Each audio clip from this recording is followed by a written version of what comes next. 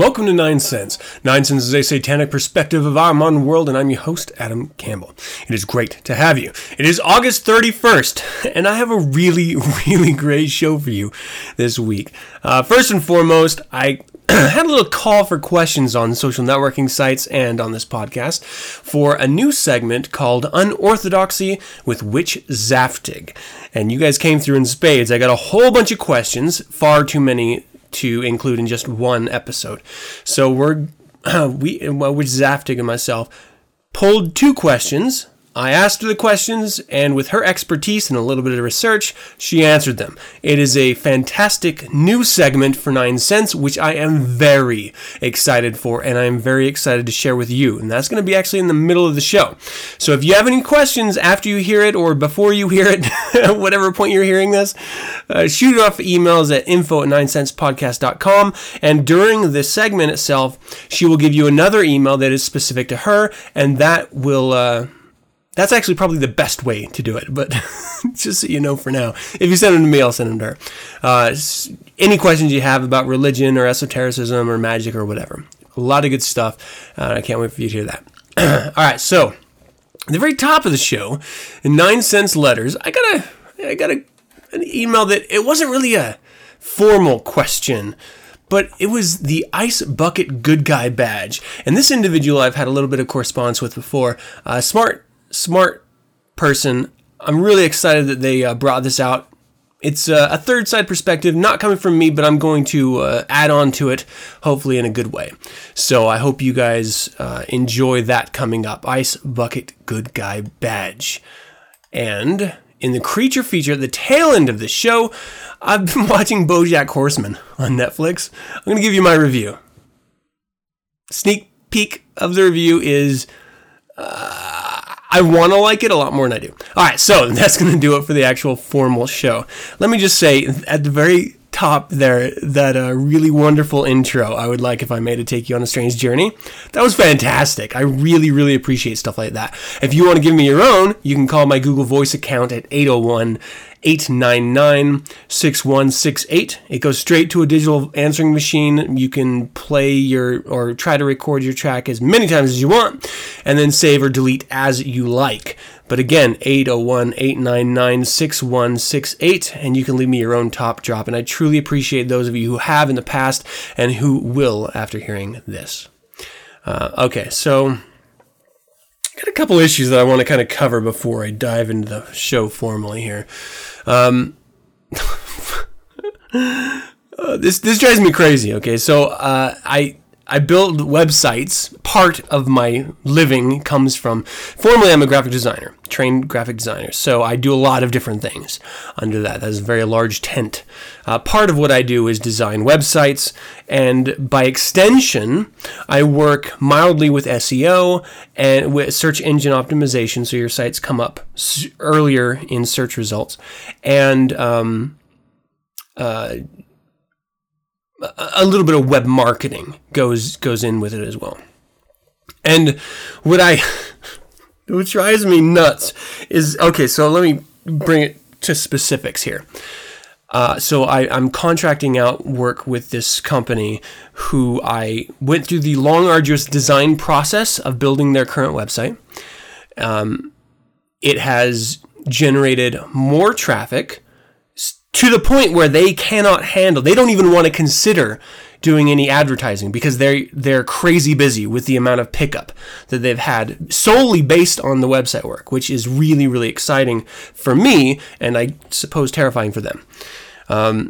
It brings in more new people, but more existing visitors. So people who regularly come to the website, they come back more often and they stay longer on the website and they're visiting more pages. And I say this because those are quantifiable ways of measuring the success of a website. Obviously, every website has goals, whether it's e-commerce, lead capturing, or just informational. This one's a lead capturing website. So by every possible way of measuring success, this has been a very successful website for them. Is it my favorite design? No, it's not, because I have to obviously contend with the powers that be in this company, and they got what they wanted, which actually looks really good, and I did my best to deliver, and I obviously did. But they asked me, how do you think we could reach a larger audience? And I say, well, you need to have a marketing team, and I wouldn't just have one of your guys that does some of the work kind of go in on and start doing some of the marketing. You really need to go to a professional. I don't know if you do an intern who is studying marketing or if you hire a professional, but either way, you should get a professional to do your marketing, and that will help you with your business as well. And so all they heard was intern the first time. And so this little punk of a kid who doesn't know shit about shit comes up and he's like, well, I don't like this about the website, and I don't like this about the website, and we should change this about the website. And everything that you do as far as design and specifically websites, there has to be a reason other than you feel like or you like. Because it's not for you, it's for the target demographic that you're building it for. I know this isn't very exciting for those of you who are tuning in for Satan. But it's just part of what drives me crazy is that you can carry parallels with lesser magic. It's not what you like. You're not trying to convince yourself of something. It's what your target likes. You're trying to convince your target of something. So either buy my product or buy me, if you're using it for lesser magic. This is what it's key to understanding when it comes to putting yourself together, how you behave, how you interact with other people, etc. But this little piece of shit doesn't fucking understand that. And so I go through the long, arduous process of explaining why things are the way they are and doing every bit that I can to meet him halfway without compromising the, by and large, outright success of what I've done for them so far. The results don't change. They still are as successful as they were before, which is good. But, his changes didn't really do anything for him. And so he ended up just staying for the summer. So he just left and they just hired on a new marketing individual. So the first thing I did this time, after the horrible experience I had with the last guy that they hired, was say, what do you study? Are you currently in school? And he's like, oh, I went to X high school. And here's a key to all of you out there. If someone asks you what school you went to, they don't care about your high school. They don't want to know what classes you took in kindergarten, how good of you stayed in between the lines in your coloring. They want to know about college. They don't want to know about high school. So immediately I know this kid is not on the level. And every kid out there thinks that they know everything about everything because they can search on Google or because they know what they like. But again, you're not designing to you, you're designing to your target market. Now, if this company was targeting early 20-year-old pieces of shit with no taste, well then I would definitely listen to what you have to say. But more to the point, this guy doesn't know anything about marketing, and so I am stuck in a position yet again. Here's the wonderful thing. And so I say, not high school, your college. What college did you go to? He's like, oh, I haven't finished. Well, okay, you could be an intern in my head. What are you studying? Oh, I don't know. I stopped going. So this kid isn't even freaking educated. So I'm like, well, why are you the new marketing manager? And he said, with a straight face, my parents are in the marketing industry. So apparently, marketing is genetic. And because his parents are in marketing, he must have been an astute study of his parents growing up. And he just absorbed all marketing information enough to qualify and fool the owners of this company enough for him to be the marketing manager. Unbelievable. So basically everything I told them that they should do and should get, they ignored and got the first douchebag that they thought would be hip and cool and bring up their social presence, even though they don't understand what that means. And this kid obviously doesn't understand what that means because he must be sharing around cat memes because there's nothing that he's suggesting that makes any sense at all. And it all goes back to that Tried and true idiot response. I feel like this isn't, I don't understand why. Well, of course you don't understand, because you didn't study it! Because you don't know shit about shit! Sorry, not yelling at you. Just trying to contain the frustration that I have to, every time I have to explain to these people. No, this is not about what you want. It is not. You have to be able to have perspective. And this carries through, as I said before, with lesser magic and every Satanist out there. If you're trying to capture that girl of your dreams or that guy of your dreams, and you just can't figure out why they're not paying attention to you, take a step back and get a little perspective, find out what they want, and then give it to them. People are more than willing to eat up whatever shit you dish out on a plate, as long as it's in the way that they're comfortable and that they want it. They will eat the shit! Just give it to them the way they want it to be given to them. Don't give it to them the way you want or you think they want. There is a difference, and it is important understanding the difference. There's a whole book written for this, which has actually helped me in my career a lot. The Satanic Witch. Obviously, Anton Zedek wrote this thing. There's a reason why it still is relevant, and it works so well because it works with basic psychology, and it is 100% accurate and true. And it carries through to professional life. So, even though this douchebag kid is never going to read it, never going to understand it, and I'm going to have to deal with him until he gets fired in a month because he doesn't know anything about what they hired him for, I'm still going to have to meet this kid halfway. It's just insane. It's insane. Luckily, I'm in the business of, well, if I have to redesign a website, you must realize that I will get compensated for my time. It costs a lot of money, you know from the first time. So if you're willing to cash it over, I will build whatever you want. I will do it however you want. If you're not going to listen to my advice, that's fine. I'll still take your money. But don't expect success. And that's really what it comes down to. In business, you can only push someone so far before they're just like, no, do it my way. Say, okay, your way it is. These are the potential repercussions, and if they are met, you cannot blame me. Be honest with them. Don't be a dick.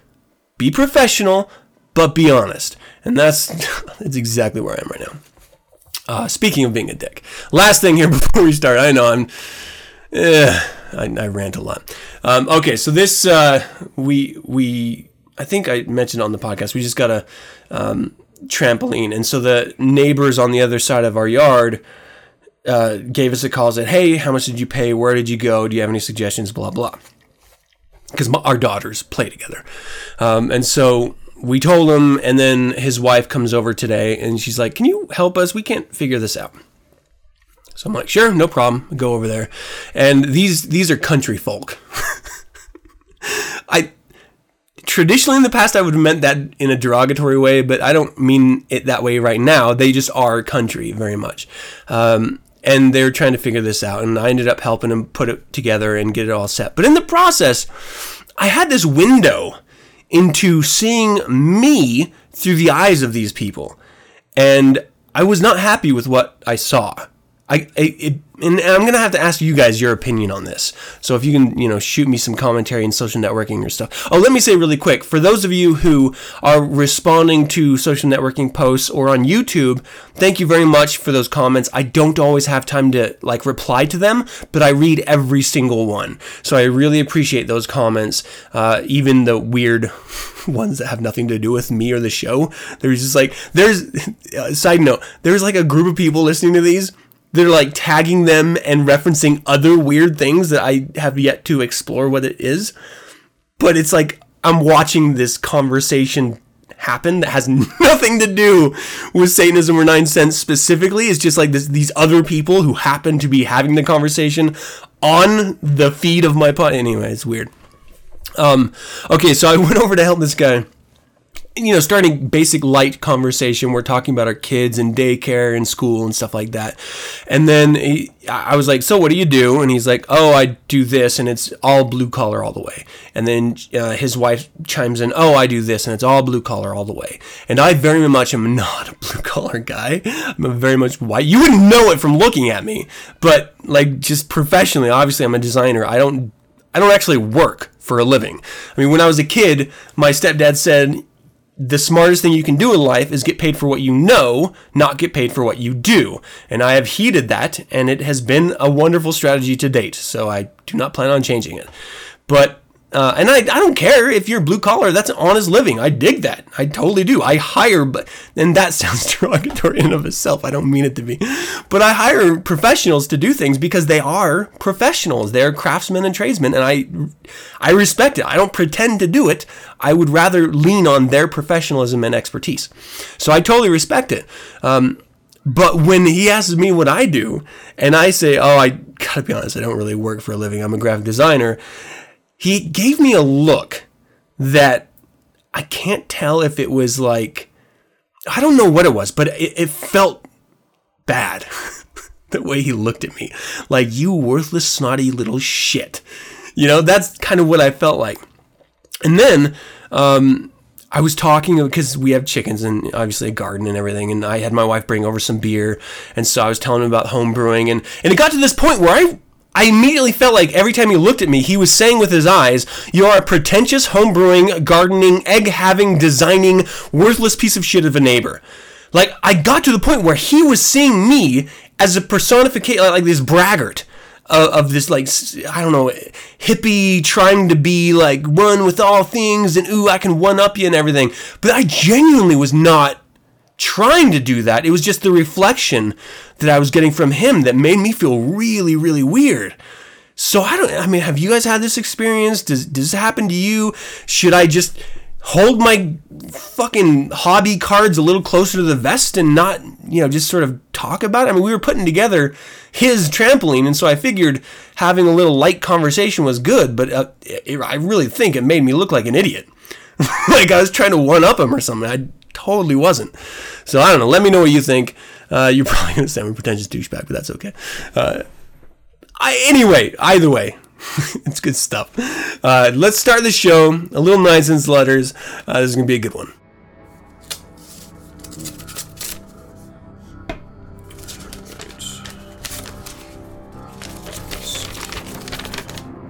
Though I am an active member, I do not speak for the Church of Satan. Hey Adam, I keep reading of this new craze called the ALS Ice Bucket Challenge. It's another one of those awareness gimmicks that pop up every now and then. After reading the rules, it seems kind of stupid. If you refuse to dump water on yourself, you have to give a donation. If you dump water on yourself, how does that actually aid in research of the disease? I feel it's a bandwagon that people hop on to publicly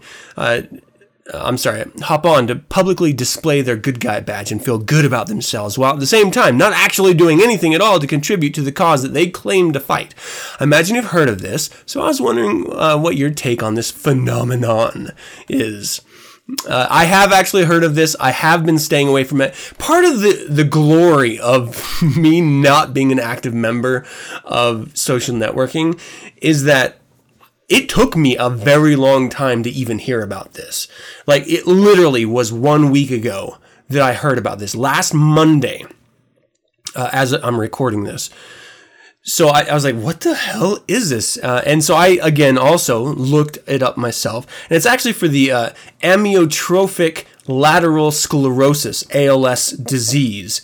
And the whole thing is you dump a bucket of ice on your head, or you donate and you name two other people that have to either donate or dump a bucket of water on their head. And I guess the notion is that people would rather donate their money than dump the ice on their head. But because we live in such a narcissistic world, and everyone wants to be a reality star and have their own hit YouTube channel, no one is donating and everyone is dumping the ice on their head. So it may have started as good intentions, but that never really works out, especially if you're going to do a social media gimmick like this. I mean, people are going to obviously take it and run with it and make it just to promote themselves. Like, ooh, look at me, I'm part of this too. Go ALS. And at what point does it become pro the disease, not anti the disease? Because you're doing it in the name of the disease, but you're not actually giving any money. So you're literally just promoting the disease. It's weird, right? No, and again, just like, the author of the letter put in there, this is very much just our culture trying to find a way to make ourselves feel valuable or worthwhile in this sort of hollow life that is social media. Social media has caused a growth of offline depression, because obviously whenever you read people's posts online, by and large, the majority of everything is, ooh, I'm doing this exciting thing, or I've done, or I've gotten, or we're going to, and it's all super hyped and positive, and when normal people are just looking at their newsfeed and every single one popping up posts are doing these exciting, wonderful things, and you're sitting in your underwear in your garage with your depressing life, of course you're not going to feel up to par with them. So you look for those cat memes or whatever, and you share that instead. Or you dump a bucket of ice on your head. And let me just say this really quick. If you really want to help spread awareness and generate money for something, make the consequence bad. Like, really make it bad. Like, you take a razor to your wrist, or donate $20 to ALS. Now, I know that there is a group of people out there that would take the razor to their wrist, but wouldn't we all be better off if they did? So let's kill two birds with one stone. Kill, so to speak. I think that's a really good idea. Let's do overdose on drugs, or donate to the American Cancer Society. That's my personal favorite as a previous smoker. That's right.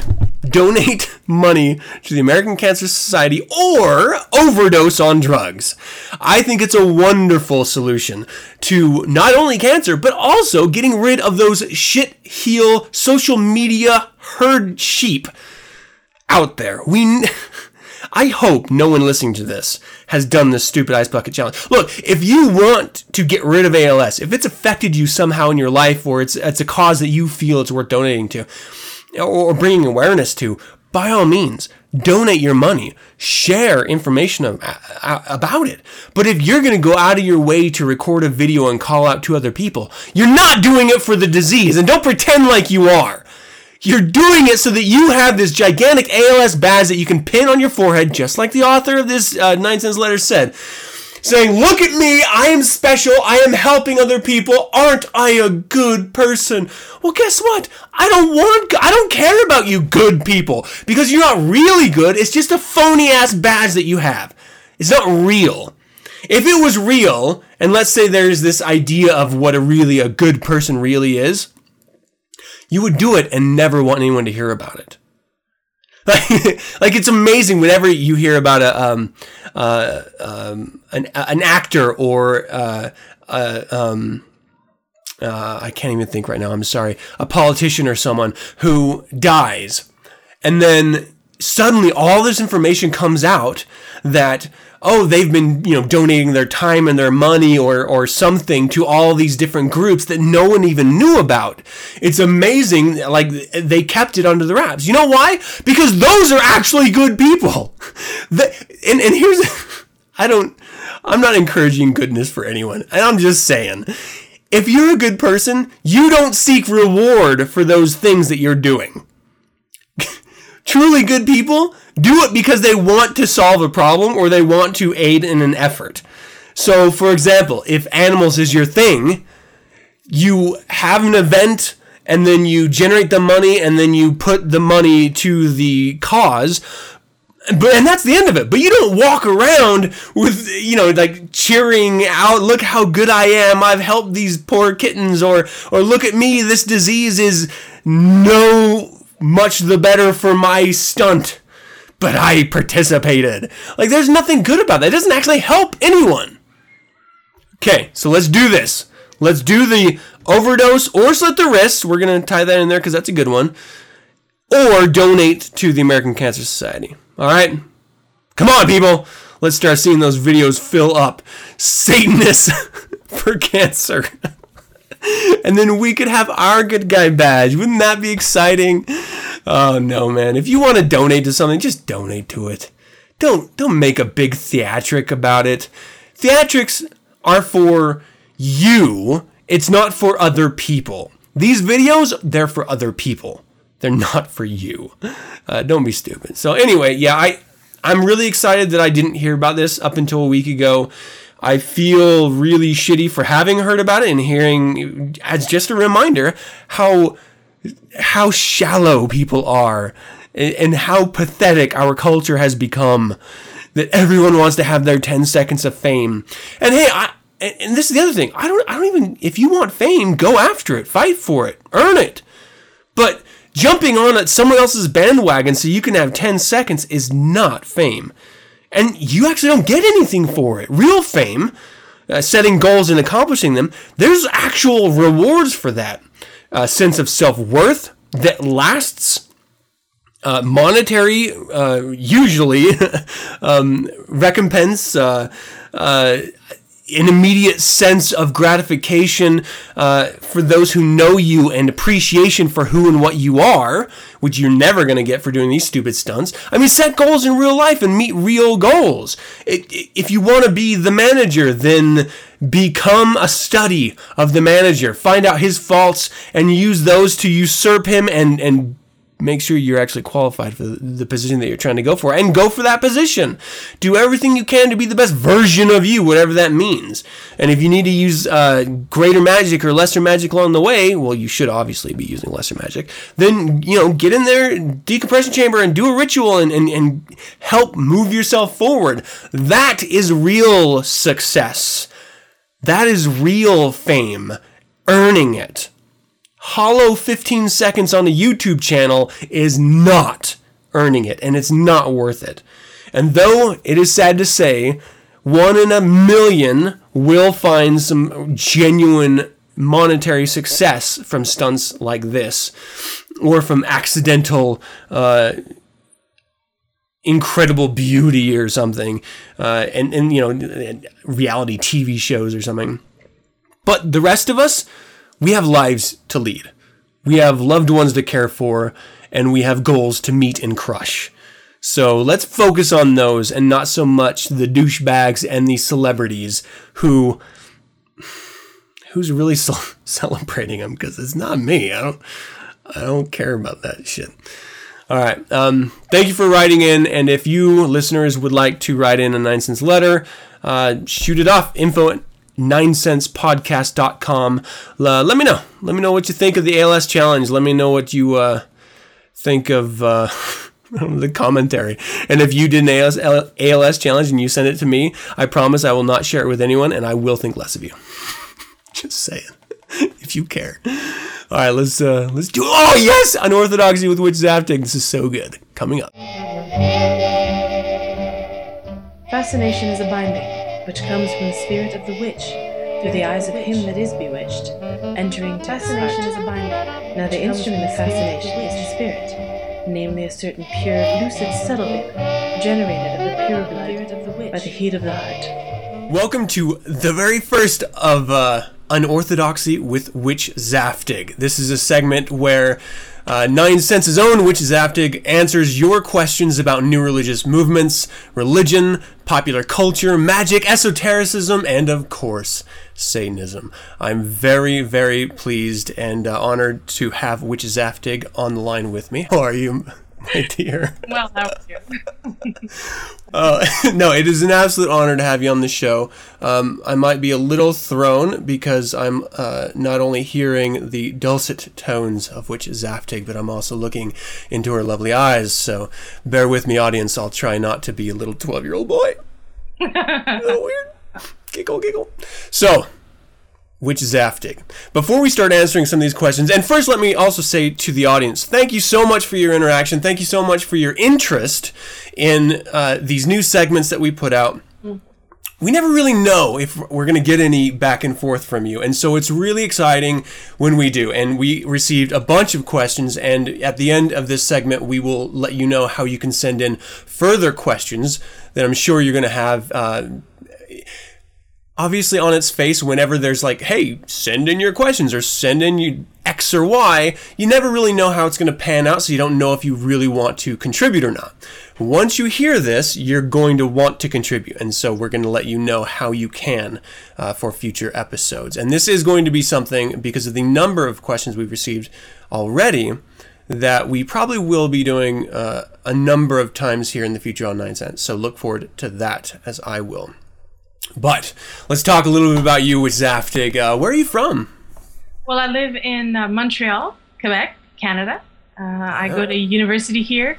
I grew up in the country of rural Quebec, but I'm now a city girl. So I speak 2 languages fluently, and a few others here and there. And show off. I can order beer and I can curse. So I think I'm set on there it this. is.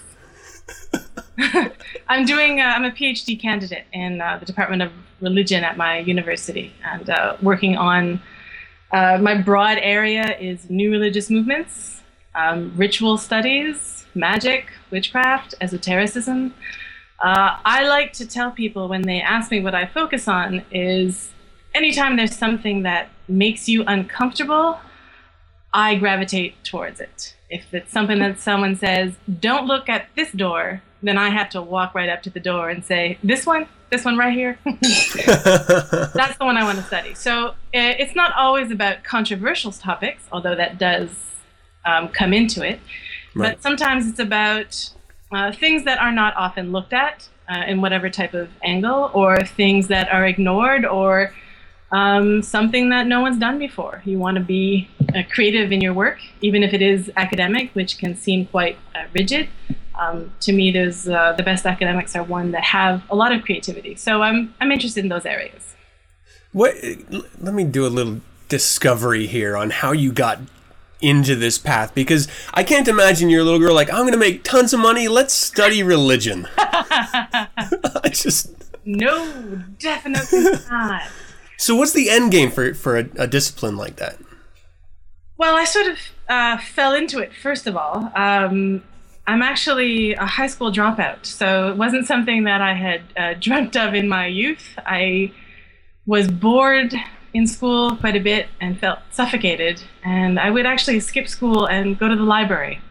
So I liked to read a lot, and my mother was disheartened that I had skipped school, but no one could really tell me what to do. So I worked for a long time. I was a nanny for a good 10 years and cleaned houses, walked dogs, did that kind of thing.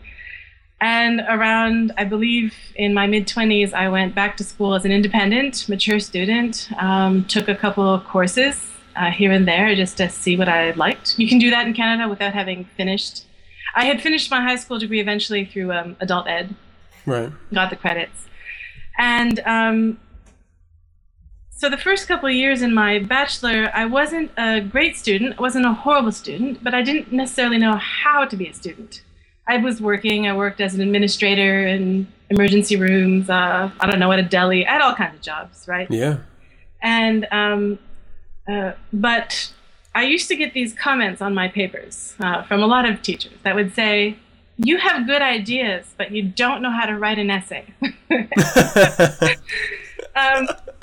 So I took a course on how to write an essay and worked on the English part of it, the format, how to make a proper argument, rhetoric. And suddenly my grades went from, a nice B average to a very nice, consistent A average. And I continued after that because I was encouraged to do so.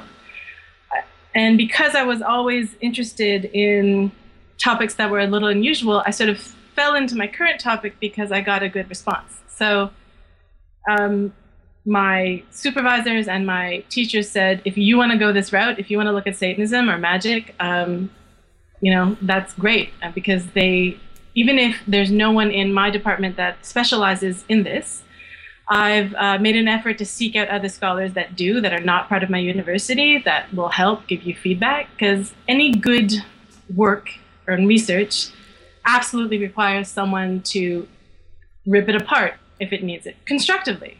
So my supervisors especially my main supervisor. He's fantastic, been very supportive of me going out on this limb and taking a risk. And he's into someone taking risks, and he always pulls me back in when he needs me to focus on what's important and evidence and arguments and to make a stronger paper. So I've become quite good at taking criticism. I don't take it personally. So I think falling into this is not about the money, certainly not. Yeah. Academics dream of writing a fantastic book that sells millions. The reality of those that actually do that is incredibly small, because there's limited funds. It's just one of those things. We're all sort of scrambling for grants and fellowships. But apart from that, I think one of the reasons that I think coming into it a bit older is that it was always a challenge. So I'd had all kinds of jobs that even some of them that paid well-ish, but you get bored. If you're not constantly learning something and constantly challenging yourself, for me, it's a small death. So Wow. Academia was something that no matter what, even with its frustrations and sometimes its extreme loneliness, because you're so wrapped up in your own topic and research, and its financial challenges, always does very much present an intellectual goal for me, something to think about, something to challenge how I see the world, something to very much be active. It feels like such an active thing for me to constantly be introduced to new ideas, constantly being able to think about them and then write about them in a coherent fashion. And if it's stagnant, it's horrible scholarship. So I'm constantly trying to push forward with my ideas. Some work, some don't. That's the nature of it. But that's why I responded to it mostly. And then I finally did win some awards, which presented a really nice gratification for me. Like, oh, this is finally paying off. It was a long took a long time for it to pay off financially. But when it finally did, at least in terms of receiving awards, receiving full support from my department in school, then it sort of proved to me that this was something that I should continue. Nice. Well, let me ask you, at what point during this journey were you first introduced to Satanism? Very early on, actually, as an undergraduate. So that would have been, how many years ago? A long time now. So 2006, I believe it was. So 8 years. Wow. Yeah, about 8 years now. So I had a course on cults. A course I ended up teaching, actually, eventually, last year. And the professor said, I want you to choose a group that's controversial. That was the assignment. You choose a group that's controversial and you contrast and compare what you find on the internet. That was the assignment. And so Satanism seemed perfectly suitable because there's so much conflicting information. And as I was reading through and then looking at the differences between different self-identified groups, because we know there's all kinds of different groups, I gravitated a lot towards Church of Satan and thought, oh shit. It was very much like I can't believe I'm totally digging this. Like not only do I find this sympathetic, like I'm really into it. Like, what is happening here? It was a really nice, interesting feeling for me to be like, I've never quite responded to anything, especially since I didn't expect to. Yeah. I didn't expect to have an aversion to it. Very little surprises me anymore. You study different cultures, you're going to learn about some weird shit. But I was pleasantly surprised to be like, oh, I'm digging it. This is a thing, and it never quite went away. So when did you decide to join the organization, Church of Satan? I think it was within a year, more or less. Oh, wow. Yeah, I thought about it for a long time. I was interacting online and a little bit with other Satanists and thinking about it. But I wanted to be sure, even though if immediately I felt a resonance, I didn't want to just jump into it. I'm a lot more cautious than that. So I took some time to really for me, a year seemed a good enough period. I thought, okay, this isn't going away. And it doesn't seem like it's a flash in the pan. I'm not very much a flash in the pan kind of person, but still, I like to be cautious about this decision that seemed to me quite monumental. I mean, I'd never joined a religion before, so I didn't necessarily think it should be entered into lightly. Oh, yeah. All right.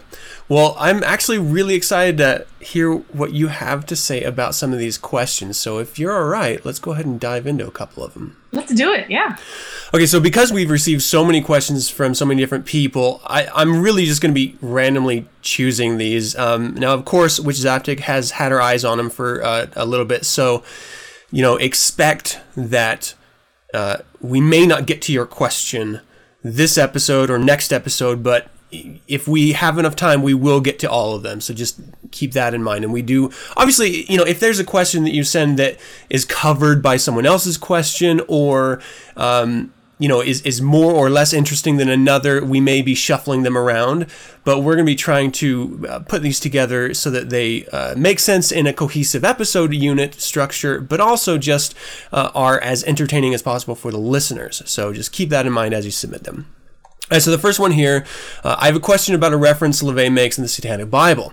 In the chapter about Black Mass, there is mention of, quote, the last satanic priestess, Madame Guyon, or something. Can you tell us a little bit about that? Sure.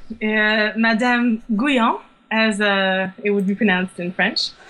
So she was a French mystic, born in 1648 to 1717.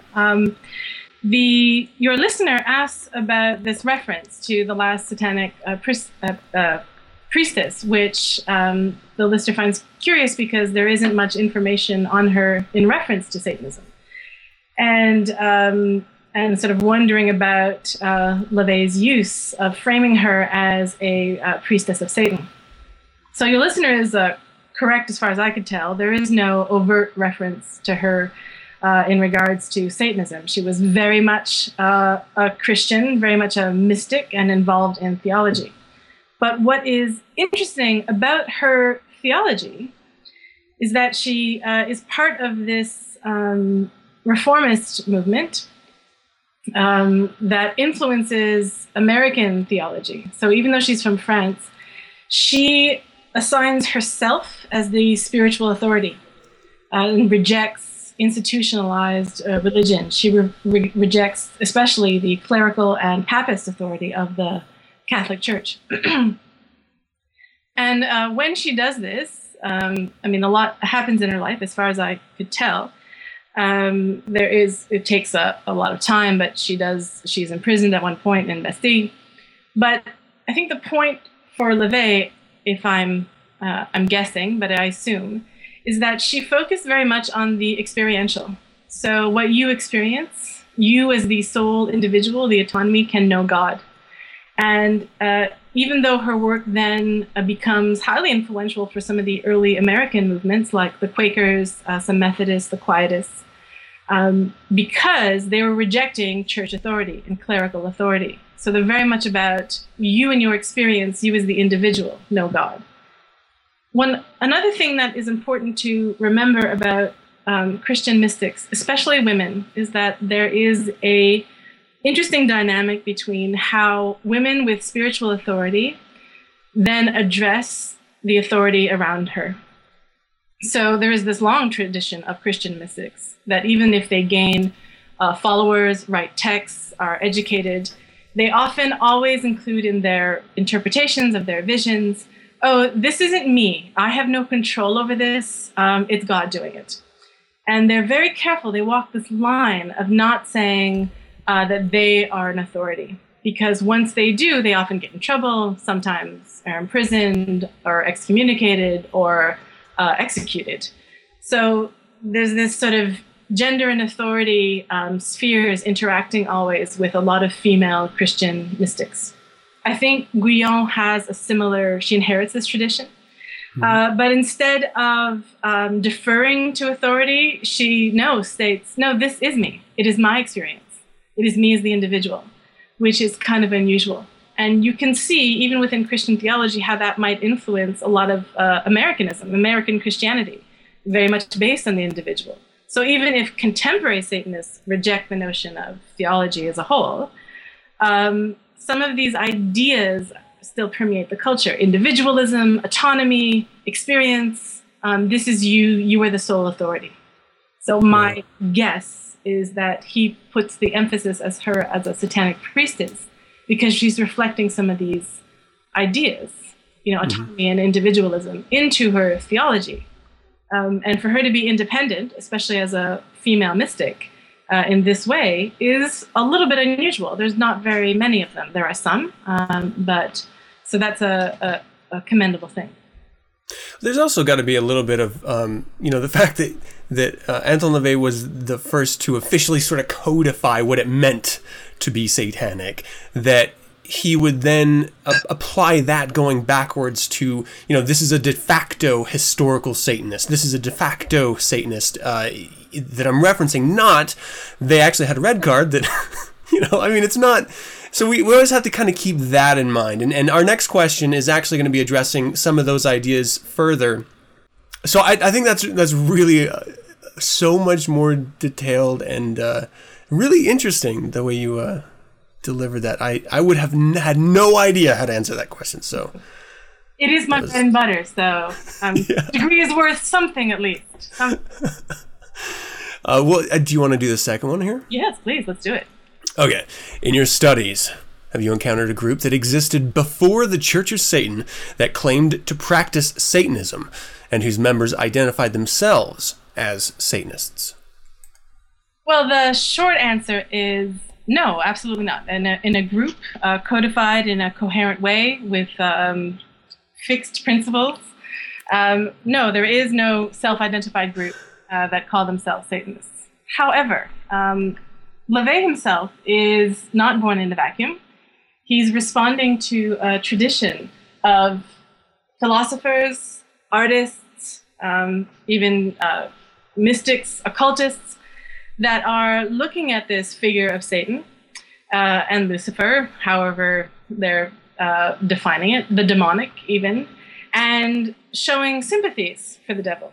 Because some of these writers are and thinkers are looking at this figure and saying, every time there's something that challenges the status quo, it's labeled as satanic.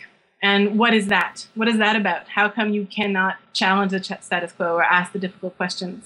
So they're showing sympathy for this figure in different ways. Some are using the word Satanist to describe things that are not theirs. So my form of Christianity is good, obviously, and yours is satanic.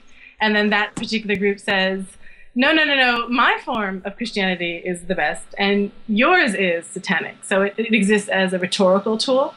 Mm-hmm. But then there are others, like, say, Madame Blavatsky, who was certainly a mystic in many ways, into a lot of different occult things. She had a newsletter called Lucifer, and it was about exploring different ideas. And had a certain sympathy for this notion of what it means to be someone who goes against the grain, who goes deeper, to have more magical experiences. So there's different people. There are writers that we know of that write these fantastic stories about figures that have satanic qualities. So there's a whole zeitgeist in the Enlightenment period that are reflecting sympathies for the demonic. Absolutely. None of them codify Satanism as a religion or even philosophy.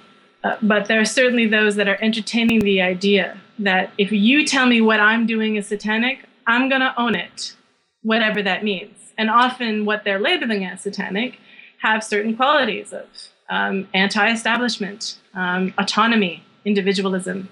So these qualities are there, even if they're not in the same way that LaVey does it. We don't have a group that self-identifies as satanic that are religious, no. We have certain also aristocrats that are having sexy parties with themes of the devil. Yeah, they sound kind of fun. But even then, they weren't necessarily this, it was more about sticking it to the church and showing them that as wealthy aristocrats that they were kind of untouchable.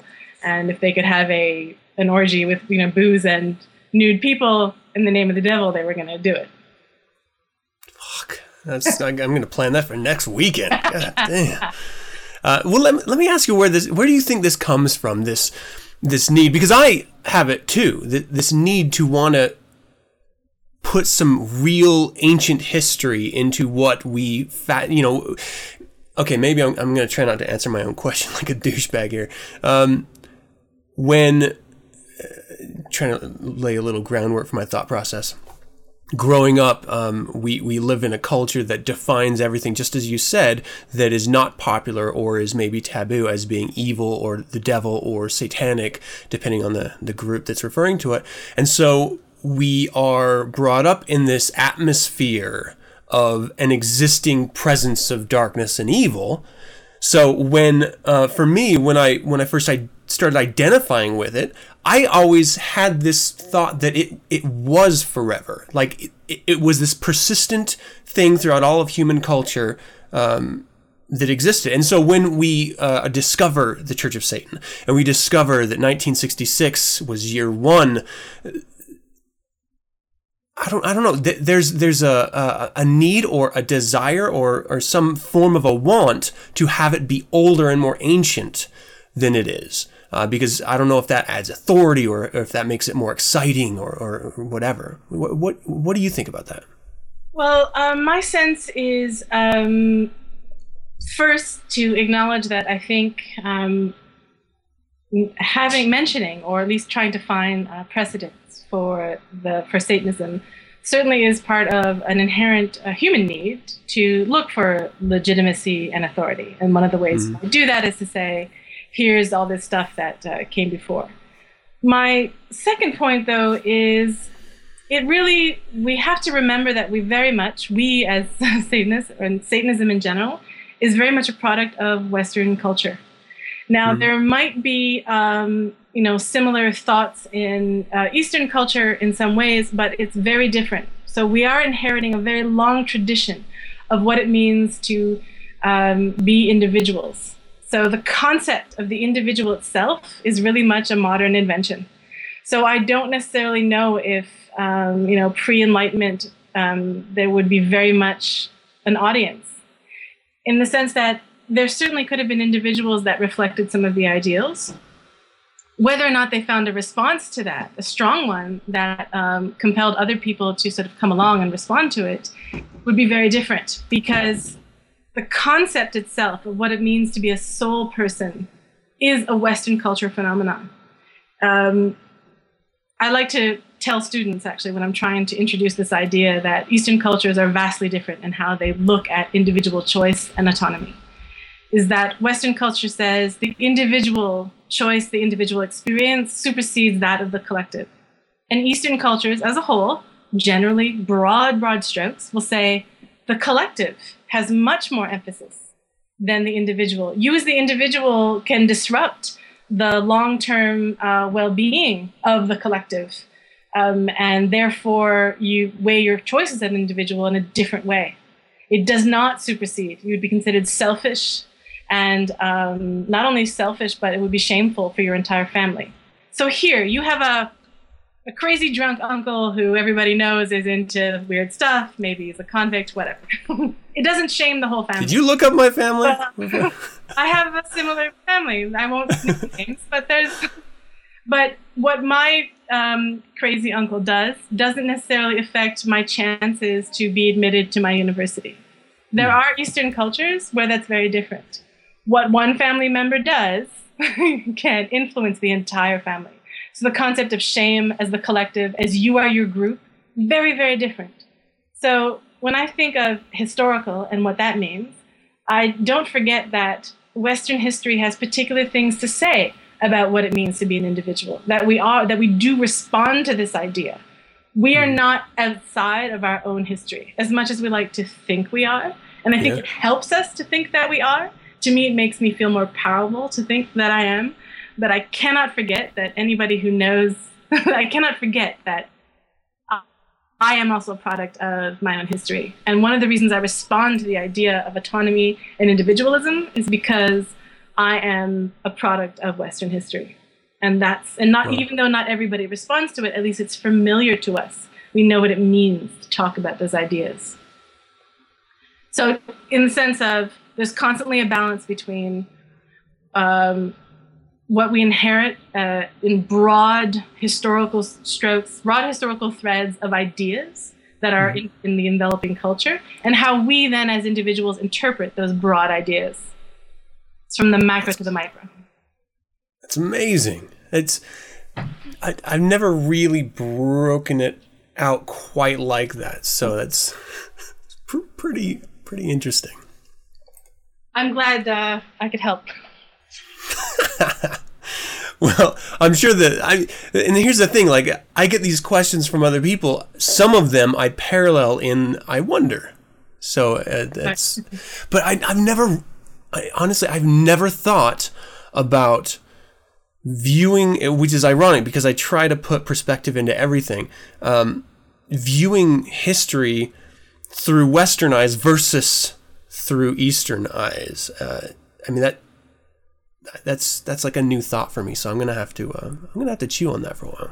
Well, I would say that it's helpful, and it's not as if it's just me thinking this. It's part of how scholars nowadays look at it. The fancy word, if you want to know for it, is post-colonial critique, which essentially means... I knew that. You didn't tell me.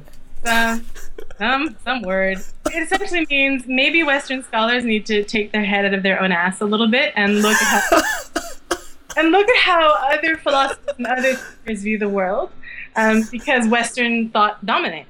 So there's no question, and that it dominates and it influences others. So it's this idea of trying to view other cultures differently. And I find it also helps my students when I'm introducing something from... I'm not an Eastern thought scholar at all. Mm-hmm. I do like to introduce certain ideas just so that they have that moment of turning their head around and going, oh, right. And what's always been interesting to me is that students whose parents were from the East, so they may be immigrants, maybe first generation or second generation, don't have a problem with it because they say, of course, because they already live in two social spheres. There's the sphere that they experience outside in the social world, and then there's the expectations of what it means to be the children of Chinese immigrants. So they know very much what it means to have this conflict between the collective versus the individual. Wow. Well, based on this discussion alone, I am really, really excited for having you on again and doing another episode of Unorthodoxy with Witches Active. Witches Active, thank you so much. Can you let people know where they could follow you on social networks or how they can submit questions to you? So right now, if they wanted to email me, that would be zaftigworks@gmail.com. That's ZAFTIGWORKS@gmail.com. I'll set up a Facebook page soon, and possibly you could put a link, and that way they could reach me that way if they wanted to. And if we have an ongoing setting, there'll be more and more information available about what I do, what I can offer, my studies, my research into Satanism, that could be ongoing. Well, that's fantastic. I would like to thank you very much for your time. And again, I'm really looking forward to our conversations in the future. Thank you so much. Thank you. This has been fun.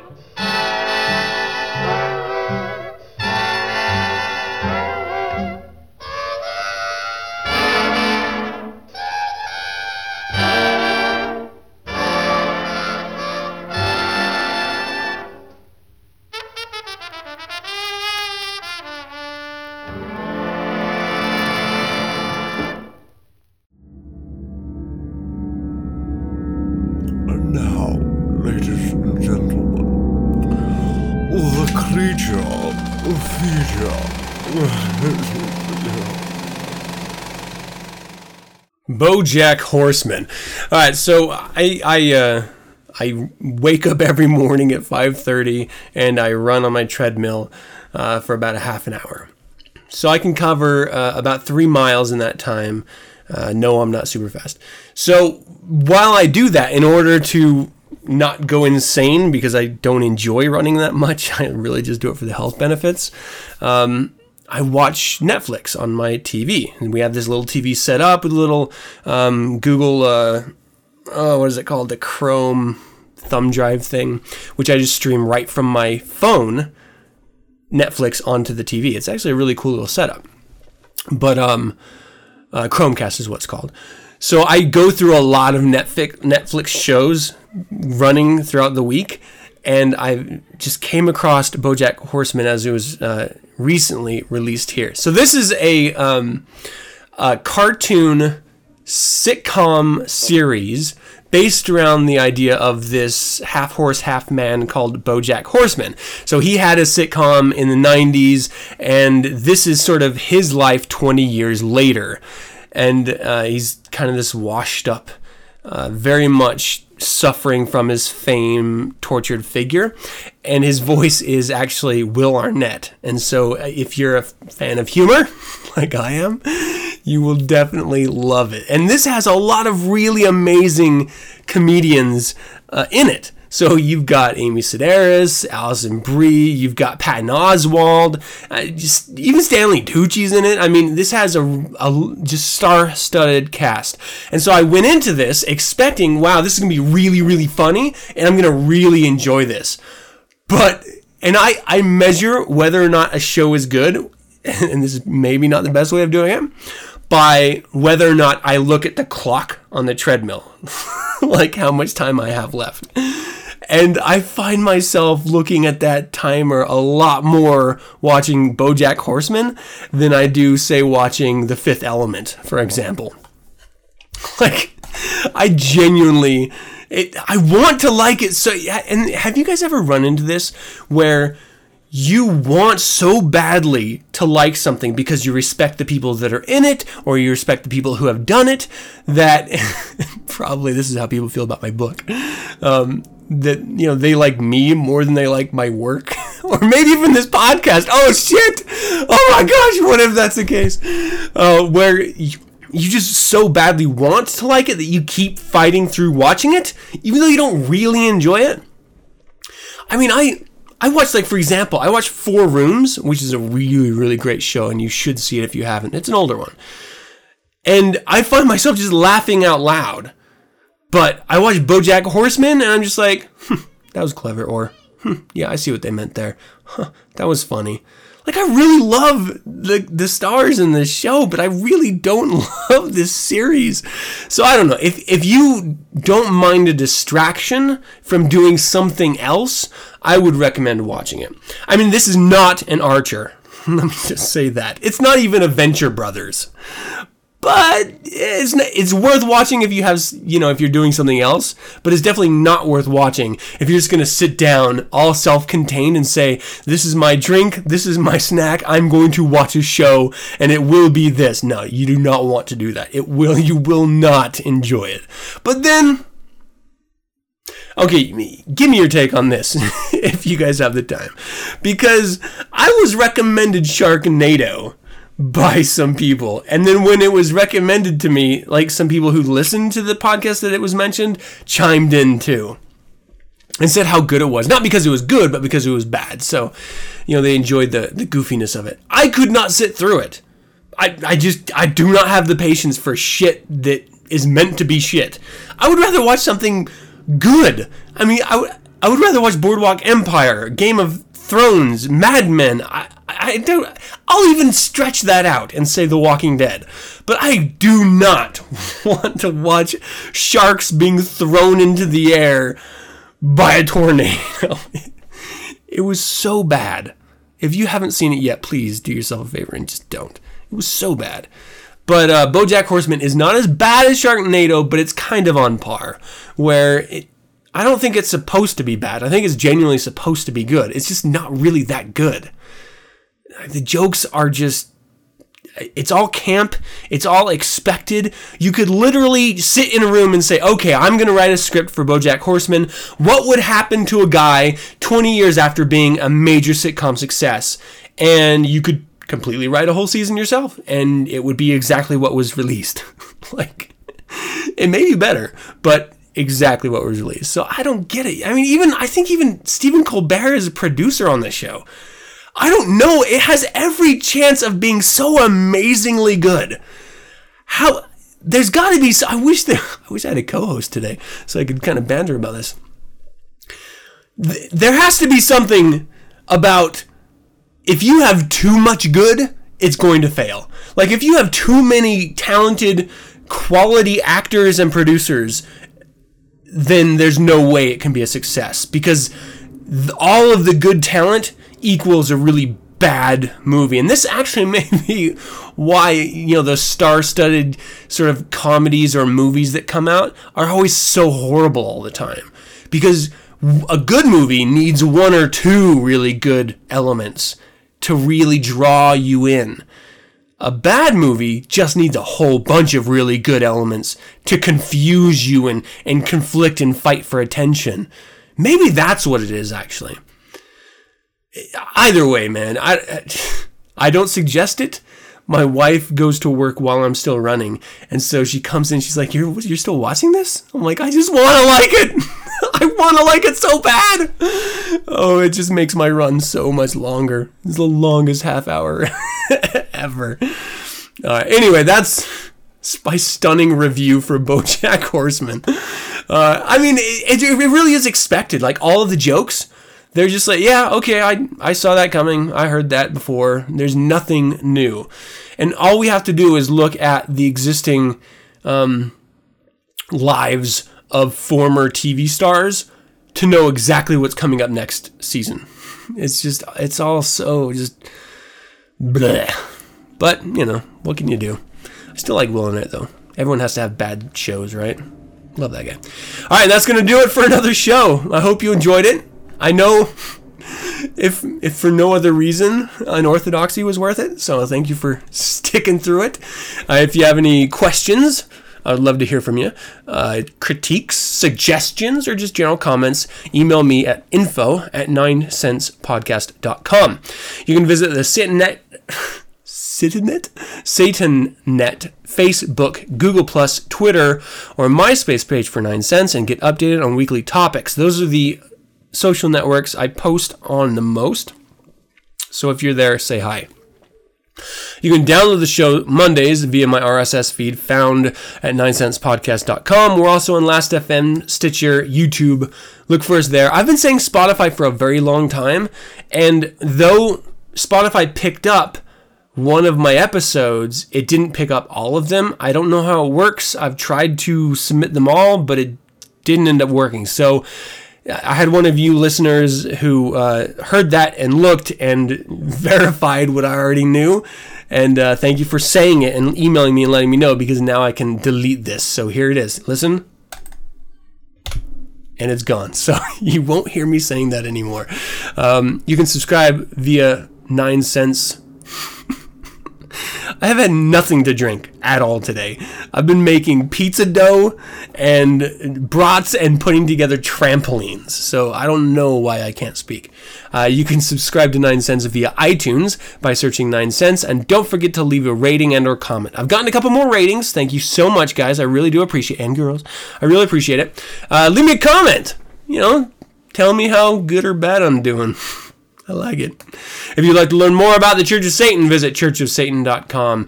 And remember, the only way that we're going to continue doing this stuff is if you share it. Share 9 cents with your friends on social networking, via email, or smoke signals to the Native Americans. I don't know who else knows smoke. I don't even think Native Americans know smoke signals. Can anyone decode a smoke signal nowadays? I would like to know. I'm genuinely, is it like just Morse code with smoke? I mean, wouldn't that be weird if Morse code and smoke signals shared the same language? Like, completely separately? And of course, smoke signals may just be a total white person manufacturing for, like, the Lone Ranger TV show. I don't even know. But anyway. What am I talking about? Once again, thank you for joining me. And as always, I am your host, Adam Campbell, who is soon to be drunk. I am going to go drink my shame my retarded shame away. Until next week, people, hail Satan!